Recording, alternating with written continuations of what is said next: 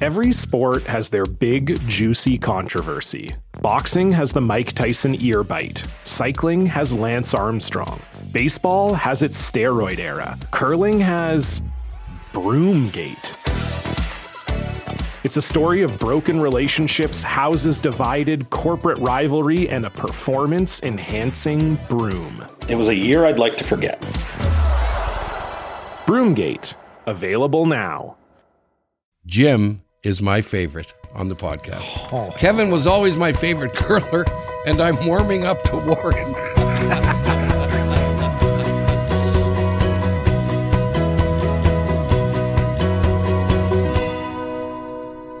Hi again, everybody. Jungle Jim Jerome. It's another episode. In fact, it's number 18 of Inside Curling with the one and only world champion, World Curling Hall of Famer, Kevin Martin. Warren Hansen, World Curling Hall of Famer. Did you ever win the Worlds, Warren? No, Jim. Oh, sorry about that. Jim. I knew that, actually. But we got Hansen and Martin coming at you like we do each and every week. And we got another great show for you coming up right now. Great guest who we'll tell you about in a second. We want to thank, as always, all of our sponsors, Jackpot City, who brings you what is happening around the curling world. Coyote Tractor, the sponsor of Hot Rock Topics. And Goldline brings you In the House, which is our guest spot. And here's what's on the show today. The newly appointed Nolan Thiessen is coming on, the CEO of Curling Canada. And he's going to have to take on Hansen and Martin with his questions. And that's coming up shortly, right off the top of the show. What's happening around the curling world? A number of playoffs for the provincial, territorial, Scotties and Brier took place. We started giving you updates last week and on our special show. So we're going to review that. Also, the U.S. Nationals will be played this coming week in New Jersey. So we'll take a look at that. And we have a note from Curling Canada about a new U15 Rock Fest. Wow, this is good news. They're getting the youth involved. Hot Rock Topics. Brought to you by Coyote Tractor. We haven't done some emails in a while, so we got a pile of them, but we'll probably only get to one or two of them this week. But they're good. They're very, very good. Especially the one, Warren, where they said they like me. So we'll go to that one first. Well, that's why I put that in there, just to boost your ego a bit. Thank you, Warren. Thank you. I can't wait to read it, Kev, the girl. That was very sharp. What are we hearing? We talked a lot over the last little while about the 3-person team, which sort of happened by default, by accident. But no one thought it would be good. Isn't that bad? They have 3 guys, but everyone's winning. Again, this week in Ontario, the Glenn Howard team played start to finish with just 3 players. And they won. And I think, was Glenn the guy who sat out, Warren, in that? Yes, he was. Yeah, he was. Don't think he threw one rock. So we better take a look at that and see what's going on. It's our guest spot. It's called In the House, brought to you by Goldline. Goldline, curling's impact brooms, maximize performance for carry, hold, and carve. Learn more at goldlinecurling.com. Our guest, and I want to talk to this guy because this is a big job. Our guest is Nolan Thiessen, who is the newly appointed CEO of Curling Canada. So on your best behavior, please, Warren. Okay? All right? Nolan, welcome to the big show, man. Welcome to Inside Curling. How are you? Thanks for having me. I'm doing good. I'm doing good. Yeah. Nolan, why did you want to take this job? I kid, but it's at a time where we've been doing this podcast for a long time now, and we get topics are always have everything to do with Curling Canada. You know, you've got rule changes and you know, Brier entrance and residency rules and 8 ends, 10 ends, rankings, cresting. We want a piece of the table from the curlers. Where did you start, Warren, when you said, okay, I'll take this job? There's not much to do. Yeah, exactly. Yeah, as you said, there's a lot of stuff there. There's a lot of stuff that that we've got to do. I mean, I've always been someone who wants to get in the weeds and be a part of the solution, right? I'm not someone who's like, you know what, I'll make it someone else's problem. I kind of said I want to contribute, and as I kind of said to a lot of people, it just, when I stopped playing and started working with the sport, like a lot of other people in this call, is just like, I want to leave the game in a better place, right? I want the game to be better. And, that's still my, stuff every day. There's big things to do, but, I really care about the game. So I was excited for the opportunity. And as you kind of outlined, the responsibility of it, that's not lost on me, this responsibility. So I take it pretty seriously, this role. Yeah, congratulations. By the way, it's a big role. Did you have something in mind, Nolan, when you started taking the job, when you came on, that you said, I think I want to focus on this first? Is there something there? Well, I mean, there's some stuff from our processes, stuff that we need to do internally at Curling Canada in terms of how we structure our business. The fun stuff like budgeting and org charts and all of those things, right? I think, some of that stuff will set us up to be able to work with a lot of the partners.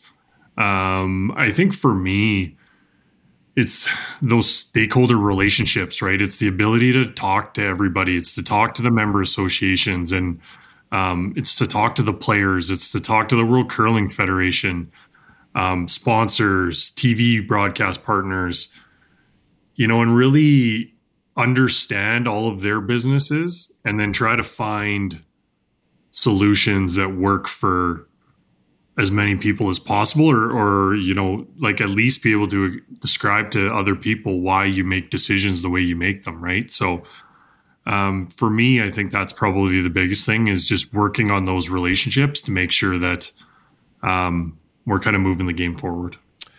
Well, let's bring in a guy who was in Kevin, who perhaps was Curling Canada's nightmare at one time. I remember it well. Yeah, sure. Of course. Well, yeah, you're one to talk there, Hanson. Boy, this guy's got his hands full with the both of you. Yeah, go ahead, Kev. Boy, that's a long time ago now. Yeah. Yeah, well, you know what? Back in 2001, when it all started, I don't think we would have thought we'd be doing a podcast together, Warren. That was quite the battle. I wouldn't have thought it. I know that. Yeah.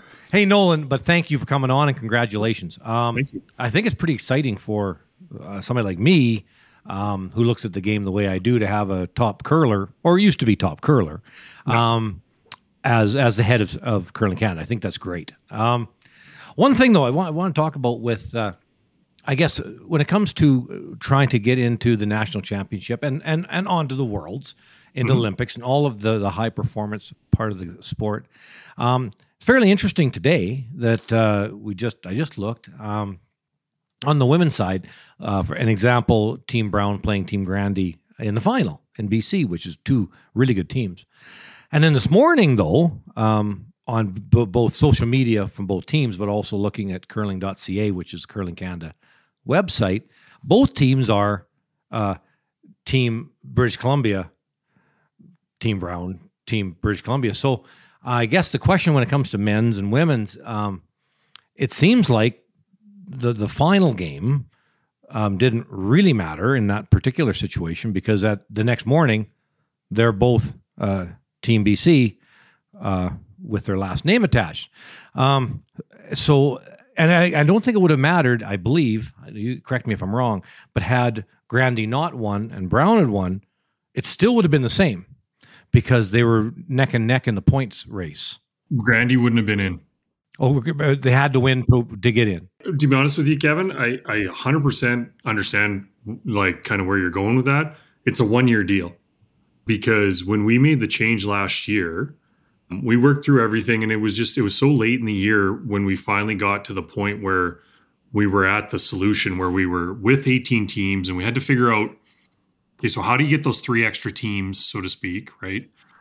And we said, because of that, we just said, okay, well, we'll do this for 1 year where we've got the 2 teams pre-qualified, and then there's going to be a team at the end of provincials and the territorial playdowns. Next year, it's Team Canada, three teams from the end of the Players' Championship.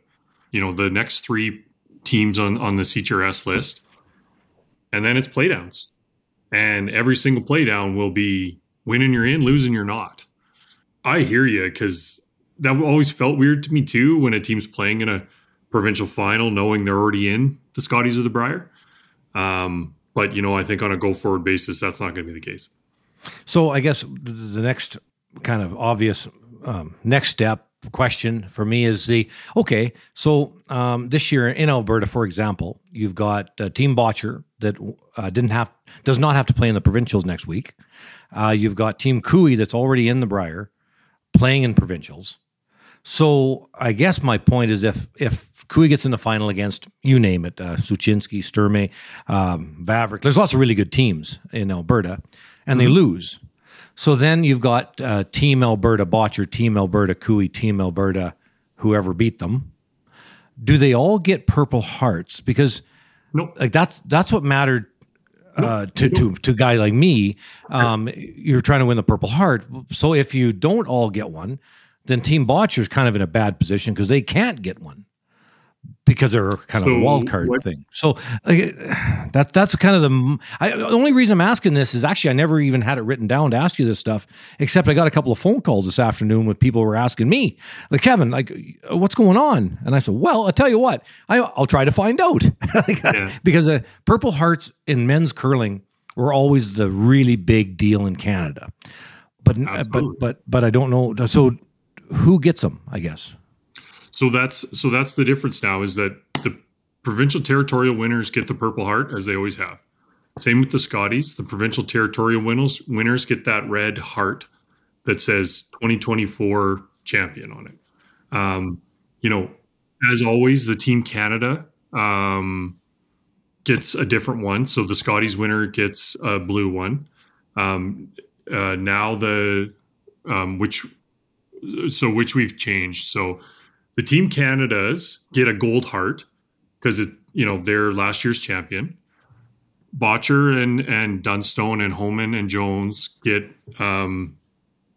different colored hearts. So they don't say provincial champion or anything. They say pre-qualified teams. A 2024 qualifier, I think, is what it says on them. So yeah, there is still the Alberta winners are the traditional blue and yellow, right? The Ontario winners are the traditional black and red. And they have the traditional Purple Hearts and all of those things. But the other winners are, the qualifiers are still associated sort of with where they're from. And, we talked a lot about that. And, like the players wanted that. I remember Matt Dunstone saying to me, he's like, I still kind of want to be called Manitoba, right? Like there's still something special about that as well. So, but yeah, no, there's some differentiation there. Right. So the hearts would be a gold heart or a different colored heart or a purple heart, depending on how you qualified. Okay. Interesting. I will get back to these people that are asking me today because they just noticed this morning when both of the people that played in the BC final were all of a sudden both Team BC. So Warren, go ahead, sir. Thanks for joining us, Nolan. So let's switch into another topic here, and maybe we'll come back onto some of this high performance stuff. So let's talk about what I think is probably the glaring challenge ahead for the sport in Canada is the facilities, the curling clubs, the curling rinks, and a lot of issues. We talked to a lot of people who are managers, people who are involved in the operations in various provinces.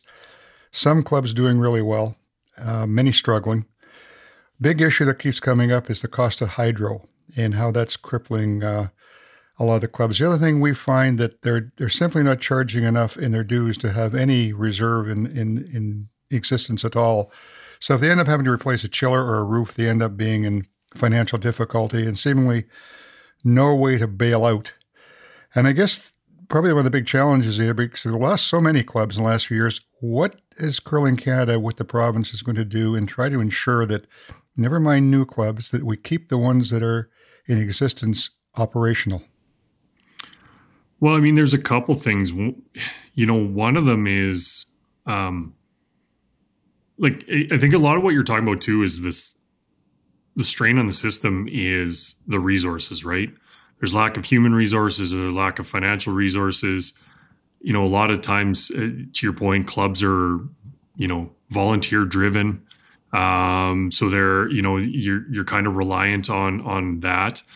I think Curling Canada is really looking at, we need to also get out more people involved in using the business of curling.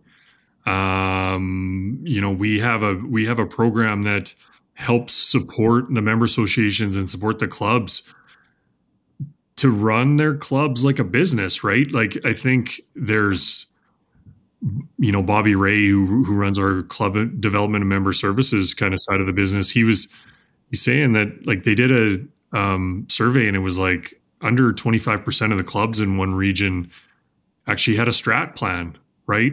And that's the type of stuff that we can support through the business of curling. So, I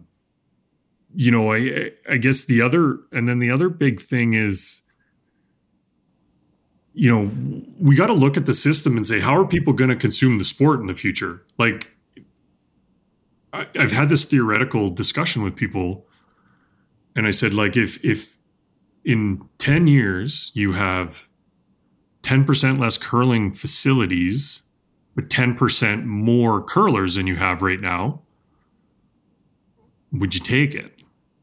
Right? And, nobody wants to have that discussion of like, hey, I've got two middling clubs. I put them together into one club, and maybe now it's a more thriving, successful club. Are we better off as a sport? I don't know. Like, that's a really tough call. That's really hard to tell someone, like some club, that, we're merging. And it's not a Curling Canada decision, but it's the stuff that we've got to support, right? And find a way to just keep the system strong, so to speak. And yeah, to your point, like, that's the one thing that I kind of fight too, is the adage that the sport's dying and all of that stuff. Like, Vivid had us at 2.3 million curlers, which is people that played curling at least once last year, which is the same number as pre-COVID. So, I think people are just consuming it differently too. So that's what we've got to figure out, is just how are people going to consume the game at the grassroots level in the future, and then service it that way. That's really to your point, that's one of the biggest things that we have to tackle. I think one of the big issues, and this goes back to one of my pet peeves for all the years I was there, was the member associations, in my opinion, are the ones that are really responsible for this area, but they kept dumping it off onto Curling Canada. I know Danny tried for years to get a per head assessment of a reasonable amount, not $2, but probably 10 or 12 anyway, so there was at least some money to do something, and it kept getting voted down. And so it gets dumped back to Curling Canada, but it really, in my opinion, needs to be a big round table discussion, and the member associations are the ones that need to take the major responsibility for doing all this stuff. Maybe Curling Canada has to coordinate it, but they're the ones who have to do it. And I mean, you look at other things that are, I think right now there's a very exciting time for the sport, because we've got a lot of new and exciting ways to play the sport that I think can attract new people, young, old. Things, stick curling, I think, is way underrated. Doubles, triples, the whole Sterling curling approach that's being used by stick curlers now, but it could be used by conventional curlers. And again, the great thing about it, it's very quick. And I think all of these are things that need to be addressed and need to be looked at. And again, it varies from club to club. And I know just in my own area here, there's 2 or 3 clubs that I know, who's running them. They're doing really well. And there's others that I go in there and I feel like I'm walking into 1958. And I don't know how this whole thing is approached, but I think something like stick curling is way underestimated, and why the member associations aren't really, and not just for older people, I think for anybody. It's a different game. It's like pickleball to some degree. The other thing is, I think the facilities have to figure out a way of being open longer than 6 months a year, whether it's they start bringing in pickleball as a substitute in the summer because of staff, because of costs, And again, some clubs are doing this, but again, most of them are struggling because they shut the doors. So I think all these things, I don't know how you approach them, but I always have felt that the MA simply haven't stepped up and taken a role in this that they needed to. Is that, and I know maybe you don't want to say that, but. Well, I mean, like, I think we have to work with our member associations, right? Like, there are member associations. The clubs aren't direct members of Curling Canada, right? The clubs are members of the member associations, and the member associations are members of Curling Canada. You know, we have to be able to work with them and create alignment and, you know, deliver programming that they can then deliver to the clubs as well. So, I mean, you know, we have to work with them and support them. We're all in this together. I hate the, you know, going out there and do the blame game and let's make sure it's this person's fault. Like, at the end of the day, we're in the situation we're in. Everybody wants more people curling. Everybody wants more people. And to your point, it could be stick curling. It could be mixed doubles. It could be, you know, para curling. We just want more people enjoying the sport. How do we get there, right? I think we get lost in sometimes in the delivery of some of that and how we find alignment. So for us, we have to find alignment with our member associations so that we're all kind of pulling in the same direction, so to speak. Let's talk a bit about high performance. And this is again a tough one because of how the curling world has evolved and what's happening now in major parts of the world. And as a result, Canada can't kind of sort of just slide in there like they once could and do well. It's a whole different situation. You hired David Murdoch, and we made an interesting note last week that at the Slam in Red Deer, 3 of the teams were from Scotland, but the average age was of the oldest, 29, the second one, 25, and the younger guys were 22. They have a whole different way of developing their high-performance teams. I know you guys are changing things a bit here with the high-performance teams that are giving direct entries, which is going to help, et cetera. But how do you see moving forward to make this whole thing better? And I guess particularly looking at the younger guys coming up, because it's very difficult now in the Canadian system, I think, if you're a player just on the edge, particularly if you're a male player in a place like Alberta or a female player in Manitoba, you're going to have a tough time getting to the top. And I also even look at the smaller provinces where we feel like it's always being fair to them, but to some degree it's unfair. If I was to look at a guy like Brent Gallant, if he hadn't left PEI, we probably never would have heard of him. And he went to Newfoundland, played with Brad, now he's back in Alberta. Even Susan Goody, who was the same age roughly as Brent in PEI, never left the province, and she never was able to get any traction. So I look at those things as kind of, how do you guys look at moving forward with the high performance from what you're doing now? Or do you know?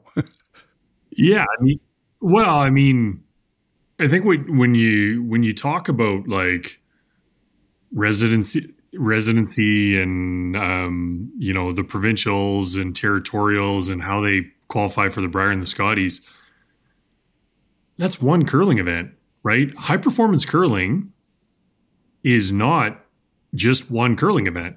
You know, Kevin's team was one of the first ones that was like practicing all the time together, and they would go, and I remember hearing all about it from Mark and Ben and even Carter back in the day, and Kevin would make the ice and then they'd try things. And you know what I mean? Like it's the hard work that gets put in when nobody's watching is how you win medals.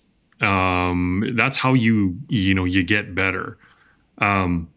So from a Curling Canada perspective, I mean, we don't have all the answers, but you have to find a way to have more resources in more places in the country so that you don't lose all of those athletes all over the place, right? And to your point about Brett, like there's probably lots of different provinces and territories that have like a couple good athletes that maybe can't have a team, but if we can find a way to make sure that they're not lost in the system, right? That they've got a pathway to getting better.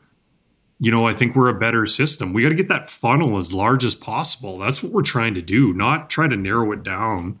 But it's all the hard work that gets put in. It's not, you know, it's at the end of the day, it's not just how you qualify and then ultimately win the provincials. It's got to be made wider, but I think that's one of the complaints we hear ongoing. It's very tough to get your foot on the upper rung. So if you're a tier 2 type of player right now, let's say all the ones that lost this weekend. So this is the 1st of February. There really isn't any events or things for them to participate in for the next 2-3 months that's needed for them to move along, to move down the line, or any training camps or anything. So to some degree, that's what I'm getting at here is how do you develop a feeder system, let's say similar to what David Murdoch did in Scotland. You got to have more resources in more areas of the country. You look at like a Krista McCarville, right? She's got one curling sheet at the Fort William Curling Club that prepares her for the Scotties. And I think Krista would love to travel and play a little bit more than she has in the past, but she can't because of various reasons. But they're always really competitive against the top teams in Canada when they get there because, they've done a ton of training. They've got stones, they've got ice conditions, they've got different things that provide them with what they need. We got to find a way to get more of that in more areas of the country. I think that's a replicable model, right? Where there's a bunch of different clubs that maybe have a sheet that it has, lasers, it has cameras, it's got, a ice maker of a certain level that is going to be able to provide the ice that they need and can touch up the stones when is needed and that type of thing, so that they have the conditions to train properly to get better faster, and in more places, and not have to just all go to one spot all over the country. I think is probably what we got to do if we're really gonna keep that funnel wide. Yep, Kevin. Yeah, well, yeah. One more thing, I guess I want to talk to you about, Nolan, if we're getting into the funnel discussion, because you mentioned that the one event, be it the Brier Scotties, women or men, it's not all the whole year, but actually teams are set up that way because of the residency rules. So you actually do have to set up, due to one event, the team for a quadrennial. So that is... No, I do totally agree with you that we need a more training facilities, whatever that looks like, whatever that model looks like in the future. No question, especially with the juniors, we need them to be able to come to camps lots, like other sports, be it softball or hockey, whatever the case may be.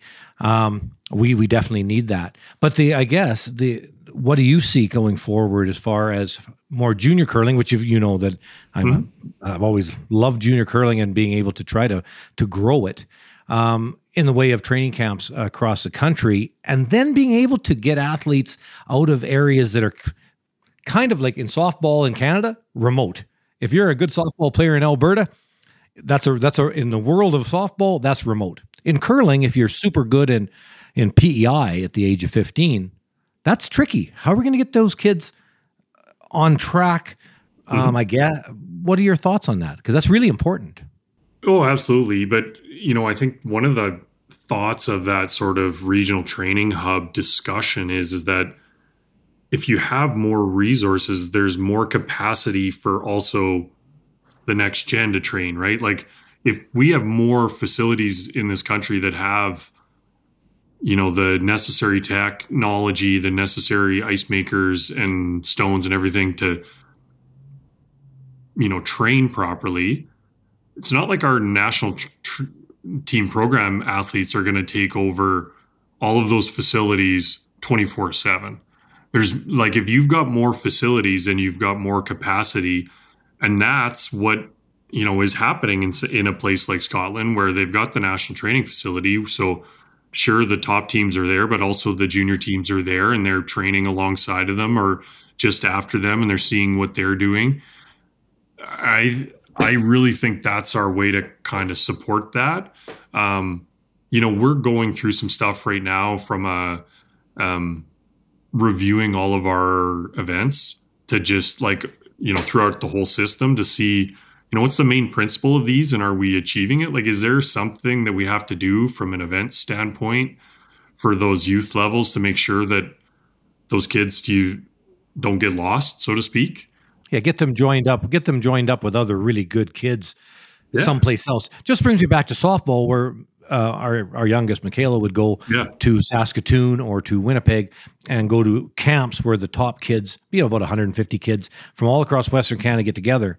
And out of that tends to be your traveling teams, the various traveling teams. And that's who they play with. Not in their provincials, but in order to get recruited into universities, you need to play on these teams. And that's my concern, is that the kids that are kind of in remote areas, we need to get them out to be able to be part of a really, really good team so they can continue forward. Because if they're a super good athlete and they see in the next 3-4 years they're dead, they're not going to be able to win, then they're unfortunately going to go to volleyball or, And I would say, or reverse, like, how can we be that sport for when someone's 17 and they're not right? You're a 6'4", 6'5" guy that, you end up, you don't get recruited for volleyball, but you're really athletic and you've got can you bring someone in at 17 and turn them into one of the athletes that could, make a difference for us when they're 25, 26. That would be great. Bring in an Emma Miskew or a Mujaner. Yeah, right. Yeah, you bring in. Yeah, right. It wasn't Amos a volleyball player or something, but the Hulk. He can do whatever he wants, I'm sure. He's huge, right? Like, so, but that's what I mean is, like, can we be the second sport? Like, my daughter played gymnastics, and then she played volleyball, but like, you're kind of like, you're sometimes done when you're 13, right? Like, how can you be that next sport? That's the other thing that we got to try to do. Well, that would be great. Thanks a lot. Yep. Nolan, by the way, okay, in fairness to you guys, where you're coming at them about getting the youth, you guys are announcing a U15 event in March, right? Curling Canada. Yeah, well, actually, 4 of them. They're regional rock fests, U15 nice. Rock fest. They're all over the country. So, we're really excited about those. We're really looking at every stage on sort of the long-term curler development, and like, do we have something there for them that is sort of age and stage appropriate? I think it just naturally happened in the past. I think, us trying to provide those opportunities more, I think, is going to help. Yeah. Nolan, the image of curling, I don't think I'm overstepping here. I mean, the image of curling is, that it's an older person sport. I don't want to say old man sport. Your Briars and your Scotties are definitely the Super Bowl, of the sport for sure. Warren has always suggested, and Kevin as well, and just what we spoke about today, is how do we get the younger people involved in it? How are we going to grow it? What is the biggest challenge to that? It wasn't too long ago the Briars and Scotties were in 15,000-seat arenas, or certainly the Briar. I'm not sure about the Scotties. I love the concept. I love curling. I love the concept of this Top Golf. And I always said, I'd love to pay $20 and get about 12 of my buddies and go fire some stones somewhere at a curling facility. And I always thought that would be cool for young people.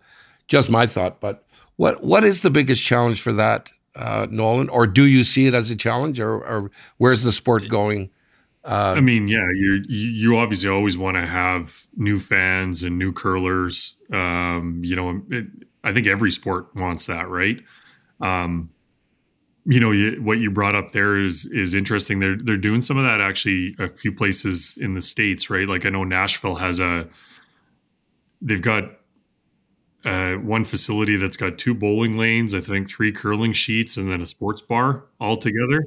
And it's not it's not a club. You don't sign up for a 2, 4, 6 month membership. It's more like that sort of the bowling model. You want to go try curling, you go try curling, right? Maybe there's something we can do there. I think from, a fanfare perspective, I'm a sports fan, like a lot of people on this call, and I watch other sports and I'm like, okay, so what's the driving factor, right? Like, what is it? Everyone says, oh, be like F1. And I said that, the thing about F1 was everyone was very honest on those calls. Like that whole Netflix show, especially the first couple of years, there was such drama in it because, like the team principals are sitting there going, if this guy doesn't get top 10 next week, I'm firing him. Right. And Right. you're sitting there going, I'm on like Wikipedia trying to find the 2019 race to see if the guy got, I don't even want to watch the rest of it. But it's that type of stuff, right? I think fans, you got to give them a reason to care. And what is that reason to care? Like, is it, sometimes it's flags, sometimes it's drama, sometimes it's just player personalities. You got to find those different pressure points. I think the game itself will bring curling fans. If you want to bring sports fans and you want to bring people from outside of there, you have to give them some other reason to sort of care. And that's what we're always trying to figure out. But Nolan, going forward, when you look ahead, what will be the biggest changes that will happen in the sport? Well, if I knew it perfectly, I think I would be. Great answer. Yeah, exactly. If I knew it, if it was like 100% confirmation that 10 years from now it's going to look like this. Or if you had to guess, Yeah, no, I know. I think, where's the game going? I think, we have to find a way into, the newer parts of Canada or the new people to Canada. And part of that is also us helping the WCF, right? Or World Curling now. They're doing a lot to try to expand the game globally, right? To have more people that know it, understand it. When people come to Canada, if they already know about the game, they're more inclined to then maybe want to go try it because they know it means something in Canada, right? Like there's a lot of people that I've talked to that have said that. Like it seems like this is a piece of Canada. So when I'm here, I should try to. That'll be a big thing. That's the hard part about the Curling Canada gig and why I kind of love it is it's sort of twofold at all times, right? You're worried about the grassroots and you're worried about high performance at all times. You kind of got to keep them both in each hand, and you got to keep them balanced, and you can't skew one too far from the other. So, it's interesting. Right. Nolan Thiessen, great job, man. It sounds like the sport is in really good hands, that they've got a terrific guardian of the game. That's what I like, what you said. I love what you said, too, about, because everyone concentrates on the Briar and the Scotties, that they're just one event, so there's a bunch of other stuff to do. Nolan, I am very easy to please, okay? The other two guys, they're a little tough, okay? They're a little tough, Warren and Kevin, okay? You need anything at all, Nolan, you get a hold of me and I'll bring it on the show, okay? Anything at all, man. Congratulations on the gig. That's a big challenge. Not everyone will want to do it. And boy, congratulations again. And thanks for coming on. Absolutely. Thank you for having me. And anytime. Thanks, Nolan.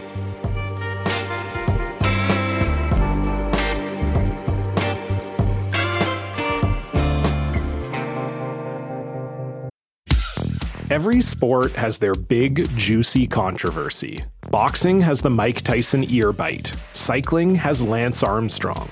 Baseball has its steroid era. Curling has Broomgate. It's a story of broken relationships, houses divided, corporate rivalry, and a performance-enhancing broom. It was a year I'd like to forget. Broomgate. Available now.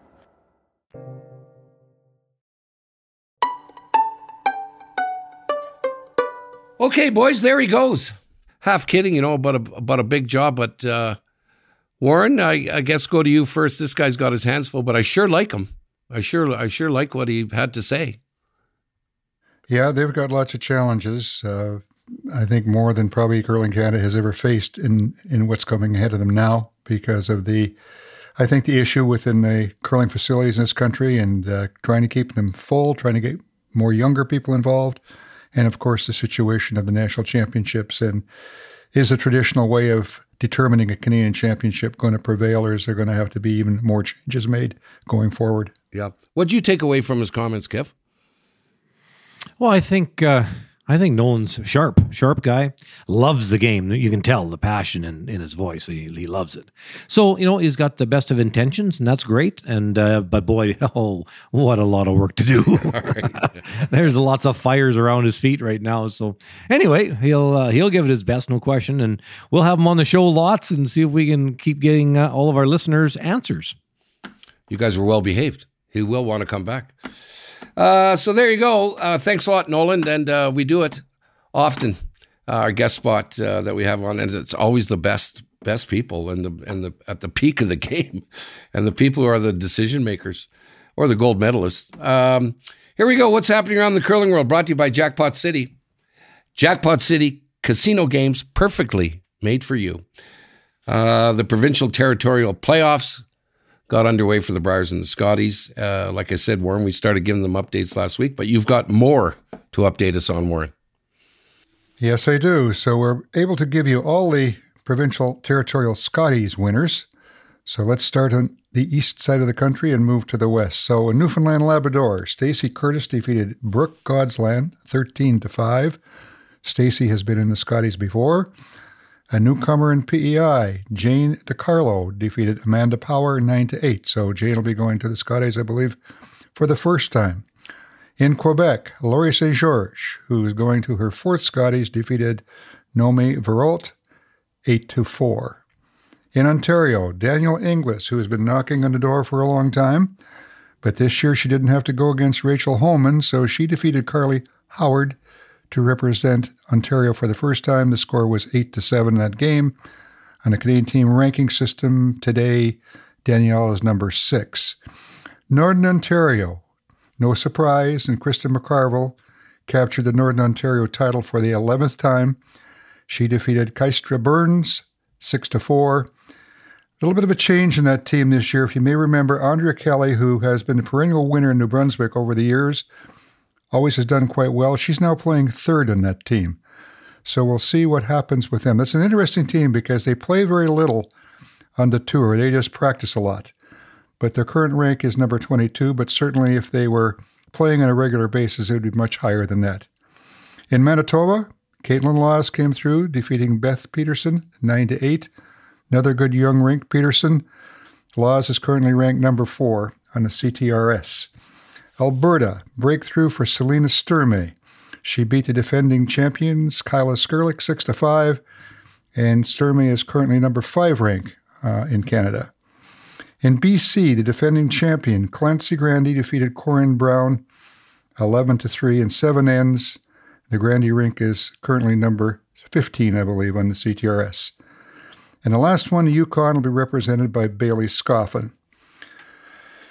So the wild card spots, if we look at the ranking and as to what has happened here today, I think we talked a little bit about that in the show with Nolan, about the fact that Corinne Brown, although she lost the BC final to Clancy Grandy, is going to be in the Scotties. So this is the way that has shook down.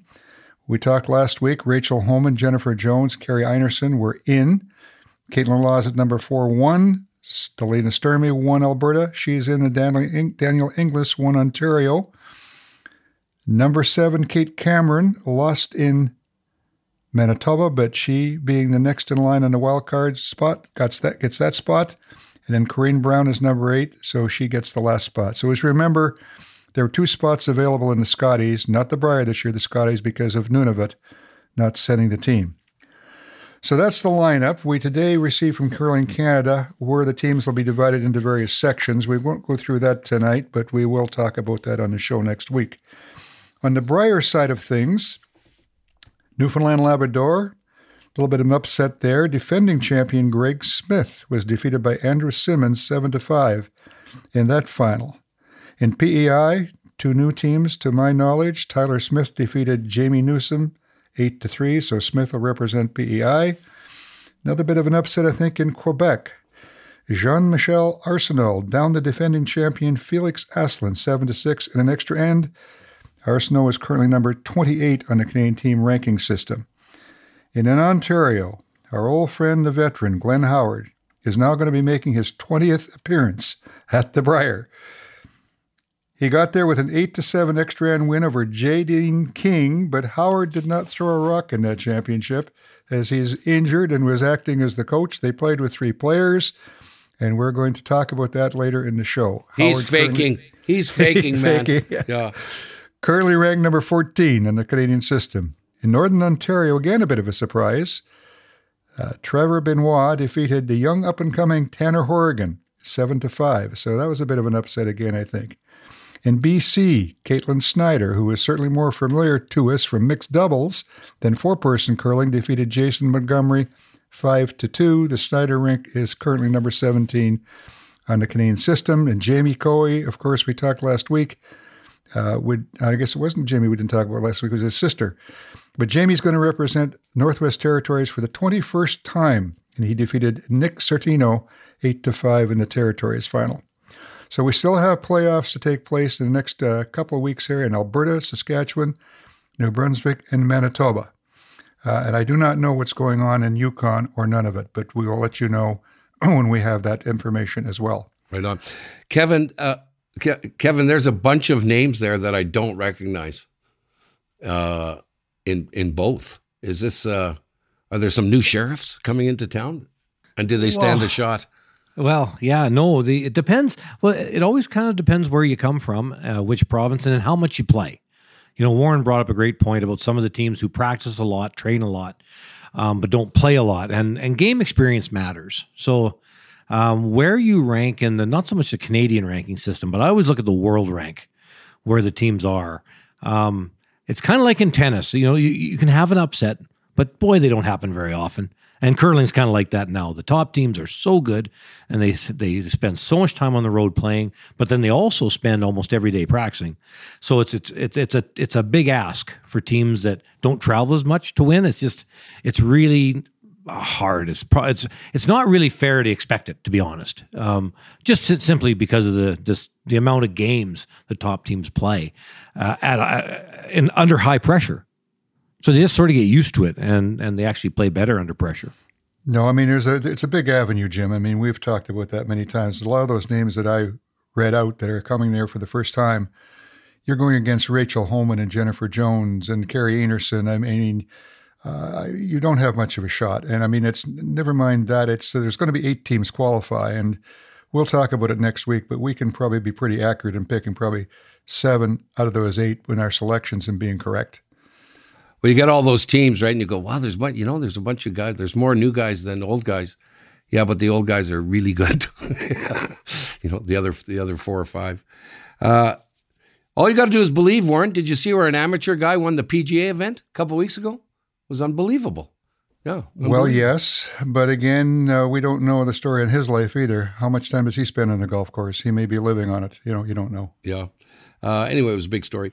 Allow me to pass on a note from Curling Canada, advising us that Curling Canada is going to hold a U15 Rock Fest in March with over 300 youth between the ages of 10 and 15 from across Canada are expected to be involved and can apply by submitting their scores on the new Singles Curling app.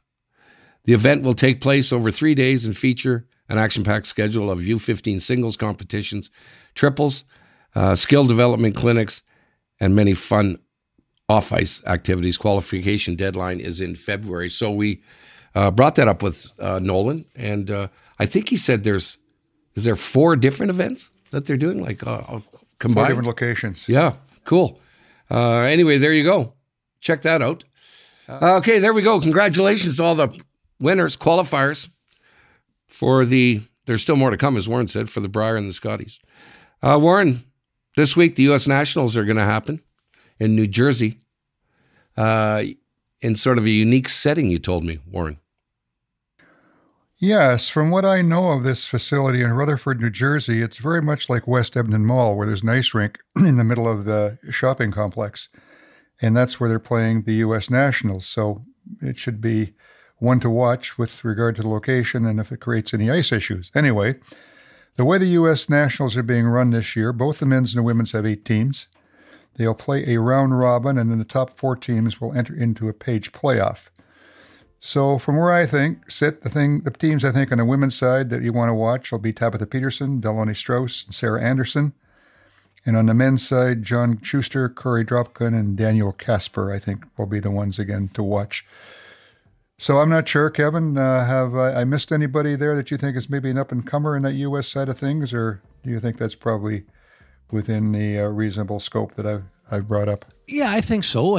One thing that I really do appreciate down south is the youth. I think the Daniel Casper, they're good. They're the real deal. I shouldn't say Corey Dropkin's young too, but he's just sort of been around a long time, kind of like Bruce Mowat.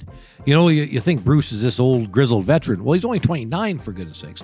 Corey Dropkin's kind of like that too. Him and Corey Thiessen being world champions of mixed doubles. You think they're old, but they're not. They're young too. So the U.S. is in a good situation as far as the age of their top athletes right now, in my opinion. Yeah, they've got a couple of women's teams there too. I mean, that Delaney Strauss team, they played in one or two slams, and certainly Sarah Anderson, she's been around for a while, but they're both young. They could both do something, I would think. Absolutely. Yeah, lots of depth at the young age.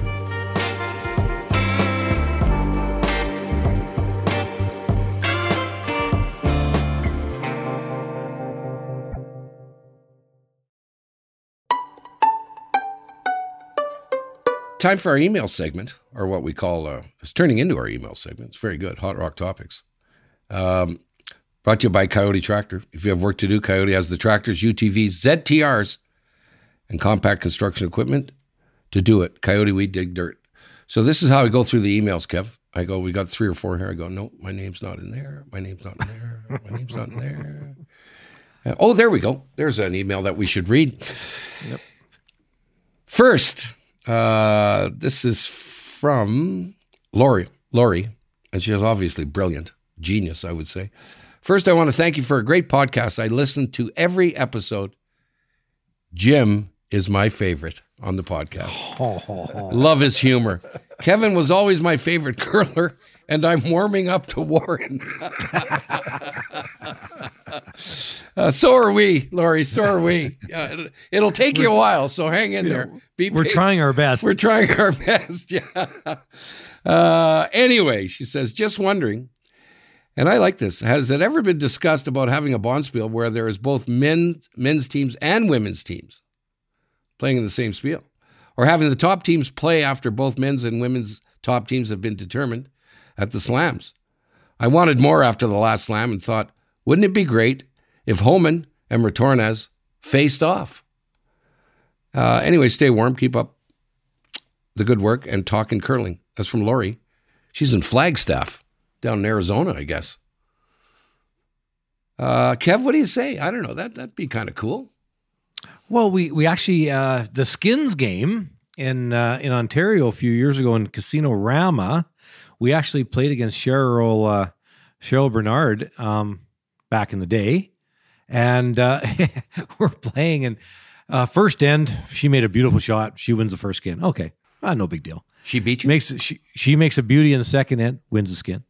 After 4 ends, she makes another shot, wins. She's won all 4 first skins. It's only 8-end game, so we're 1 skin away from being skinned. Yeah. And she has in the 5th or the 6th. She'd remember. I think it was coming home, so I think we probably carried over the 5th.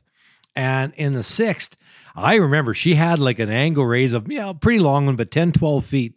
She had to stick it, but if she sticks it, she beats us. You get Schneidered. And we would have been down 6 skins to none. But luckily she missed that one. We carry over 7, we win it in 8, game's over, and there's no, the big story didn't happen. But Jim, it could have, and it probably should have, because most times she would make that shot. So anyway, that's probably where you're really going, fun. Kevin. This is a bad idea after you're down 4 ends. Yeah, wait a minute here. Yeah, but anyways, yes. We have done it before. There have been events in the past where both play in events. So it doesn't happen very often, right? But there certainly are, and it's not impossible. But kind of like everything else, it's really tough. You tell, Team Holman against Retornaz, Majander's a bit of an advantage right. when you got him on the broom, you know what I mean? So it's kind of hard to make that up as Rachel Holman, of course, is an awesome curler, but so is Joe Retornaz. But when you've got the sweeping power of Sebastiano and Amos, that's a lot to make up in a game. Yeah, Warren, the other John McEnroe got in trouble the other day. They asked him who the best tennis player in the world was, and he said like Federer, and the girl said, "Well, what about Serena?" And he said, "Well, what about her?" And he said, "Well, how can't she be in the best tennis player in the world?" And he said, "No." He ended up saying, Warren, if she played, Nadal, he would win 700 times straight, and they all freaking kicked up a stink and all that stuff. So there's a terrific imbalance. You can't have women playing men. Can you do it, Warren, in curling? Or is it going to be so lopsided that? Not necessarily. There's some history here. And Kevin, here's maybe another thought for us to create the battle of the sexes. We could get the 4 top women's teams and the 4 top men's teams and go at it. Could be interesting. Go back, way back in time, way back. Remember the name Orest Melishchuk? So way back, Orest won the Worlds in 1972 under a little bit of a controversial situation with the USA, which we won't get into. But back in those days, CBC had an event called the Curling Classic that they taped in October of every year, and then they ran it once a week throughout the fall. I think that went up until into the early 80s, actually. So they decided they were going to have the Battle of the Sexes, because at that point in time, Vera Pezer from Saskatoon had won, I believe, her 4th Canadian championship in about 5 years. So they decided they're going to have on CBC Curling Classic Vera Pezer, the perennial Canadian women's champion, playing the current world champion, Orest Melishchuk. So the interesting thing about that game, in the end, by my memory, Orest did lose. And he was down. But he would have taken it really well, Warren. But this is the story. I know this is a family show, but I got to tell this story. So anybody who knows Orest, the character that he is, and the things that can come out of his mouth. So this is with RF mics. We're just becoming a reality. So it's about the 8th end. And the score had turned a little bit in Orest's favor, and he's heard on the RF mic at the other end saying to his third Dave Romano, "Dave, I think we got him by the balls now." Beautiful. And then Ed Wernick at the 1986 Worlds in Toronto, through quite a bit of fanfare again, he played a game on Saturday night of the Worlds when there was nothing else going on against Marilyn Bodo. And he won that game, but again, there was lots of fanfare associated with it. So it's happened, and maybe that's another little novel thing to try to get done. It'd be awesome. Yeah, that'd be awesome. There we go. Thanks a lot. Email us, insidecurling@gmail.com, insidecurling@gmail.com. And Lori, if you keep emailing, we'll read yours every week. Here we go, the final segment. That was Hot Rock Topics, and now we're on to What Are You Hearing? This is a good one, because this is going to be in the conversation around the water cooler for a little while, I think. So once again, this week, a team made it all the way to the Ontario final for the men's championship, playing with 3 players. It was Glenn Howard's team, but he wasn't playing, and they did not have a substitute. We've talked about this on a bunch of occasions previous. And there's a bunch of chatter on social media, and we got emails suggesting something should be done to stop this. Matter of fact, we were forwarded rules from a Toronto club on how they handle all this. Warren, is the game crumbling as we speak, Warren? Well, we've talked about this 2-3 times now, and I think it's going to have to be addressed, because teams that are going with 3 aren't exactly doing poorly. So the Toronto Curling Association, which is not just a club, it controls curling in the Toronto area, recently ran their championship, and the rules that they have with regarding 3 players, only 1 game can be played with 3 players. Penalties are assist for the second. In all subsequent games, you start with 3 players. 1 end is considered to be played. The non-offending team gets 2 points for the first, and in the second end, they get the hammer. So I don't know. Maybe that's a little drastic. Maybe they give up the hammer automatically if they only have 3 players. Kevin suggested maybe they only throw 7 rocks. Maybe go back to the old days that the first player has to throw 4 stones, and the next guy in line, the third player, throws 2 that they normally would. That's the way it was for years. And again, maybe that would take away any aspect that it might be an advantage. Or maybe we just simply look at changing the game from 4 players to 3. Maybe we had one too many players here all along. I don't know. What do you think, Kevin? Well, I like curling as a 4-person game. I do. But it is an advantage, I think. You've got people that are so good at jumping from side to side. That's another thing that could probably happen. I'd love to hear from our fans that are listening in. I had a great discussion with one of the board members of the World Curling Federation yesterday for quite a while about this. And they are bringing it up at a board level. So the more information and more ideas that we could get into inside curling, I promise we'll get them out to the powers that be. There's no question about that. Just one other thing though that we talked about was with sweeping. In regard to sweeping, somebody like a Corey Dropkin's a good example from mixed doubles. He can jump from one to be powerful one way to the other on one side to the other. Maybe we just make sure that no sweeper, whichever side of the rock they decide to start on at the beginning of the curling delivery, they can't cross the halfway point. They have to stay on their one side of the direct line behind the stone to the hack. And that way you can only be powerful on the one side for each individual stone. It would make it much more difficult to keep it straight and then jump over to carve. But it again comes back, it's another thing you're going to have to watch, and if somebody violates it, then what happens? It's like the whole issue. Also been getting a lot of emails lately about curling on television. Why are there 4 people in the house all the time? And 4 people are trying to skip. And well, back in the old days, they weren't supposed to be 4 people in the house. And Ben Hebert doesn't go down and do that, talks too much, does he? Well, certainly the guy I played for, there was only 1 skip, and I think your teams were more or less the same way. So we got too many skips. Yeah, that's funny. It's funny you say that, Warren, because we'll read the email next week that someone was a little upset about what happened during a curling thing. Good teaser, eh? That's called a teaser, Kev, for the show. You know what? Maybe you just have Retornaz throw every rock of every end. Okay, let's get that's what I was thinking. So why not just have it 2 people? So you can maybe have the first guy throws 1 rock and he goes down and holds the broom, and the next guy throws the other 7. There, exactly. Yeah, there we go. We'll be done in about 10 minutes. It'll be good. Speaking of, if you take a cab, Kevin, okay, you can't reduce it from, 1 cab driver down to nothing. Okay, you need to have a cab driver. Okay, except Warren, I just spent a week in Phoenix, as you guys know. I'm at the airport. I'm waiting for my Uber, and what drives in front of me? A driverless car. Yeah, it's called Waymo, and I'm like, "Are you kidding me right now?" I look, yeah, there's no one in it. You call for it just like you do an Uber, and I said, "Are you got it?" Not on my life am I getting in one of these things on a freeway. So I phoned one up. I said, "I got to check this thing out." My cousin lives in a very quiet neighborhood, so I phoned the thing, and I only booked a ride for 3 blocks just to check it out. And then I walked home. What was it like? They're unreal. Yeah, they're unreal. It's a little goofy. Like, it's a little nerve-wracking with the speeds and stuff. But they're on the freeway and everything. Yeah. So what the hell's this world coming to? Anyway, there you go. Because I was going to be an Uber driver, and now I can't. They don't need drivers anymore.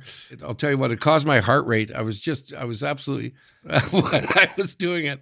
I'm not ready for it.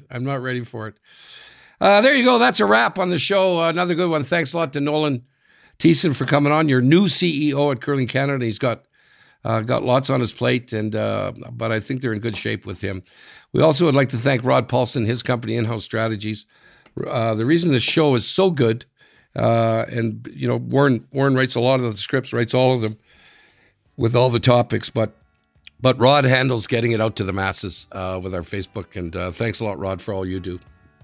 Again, his company is In-House Strategies.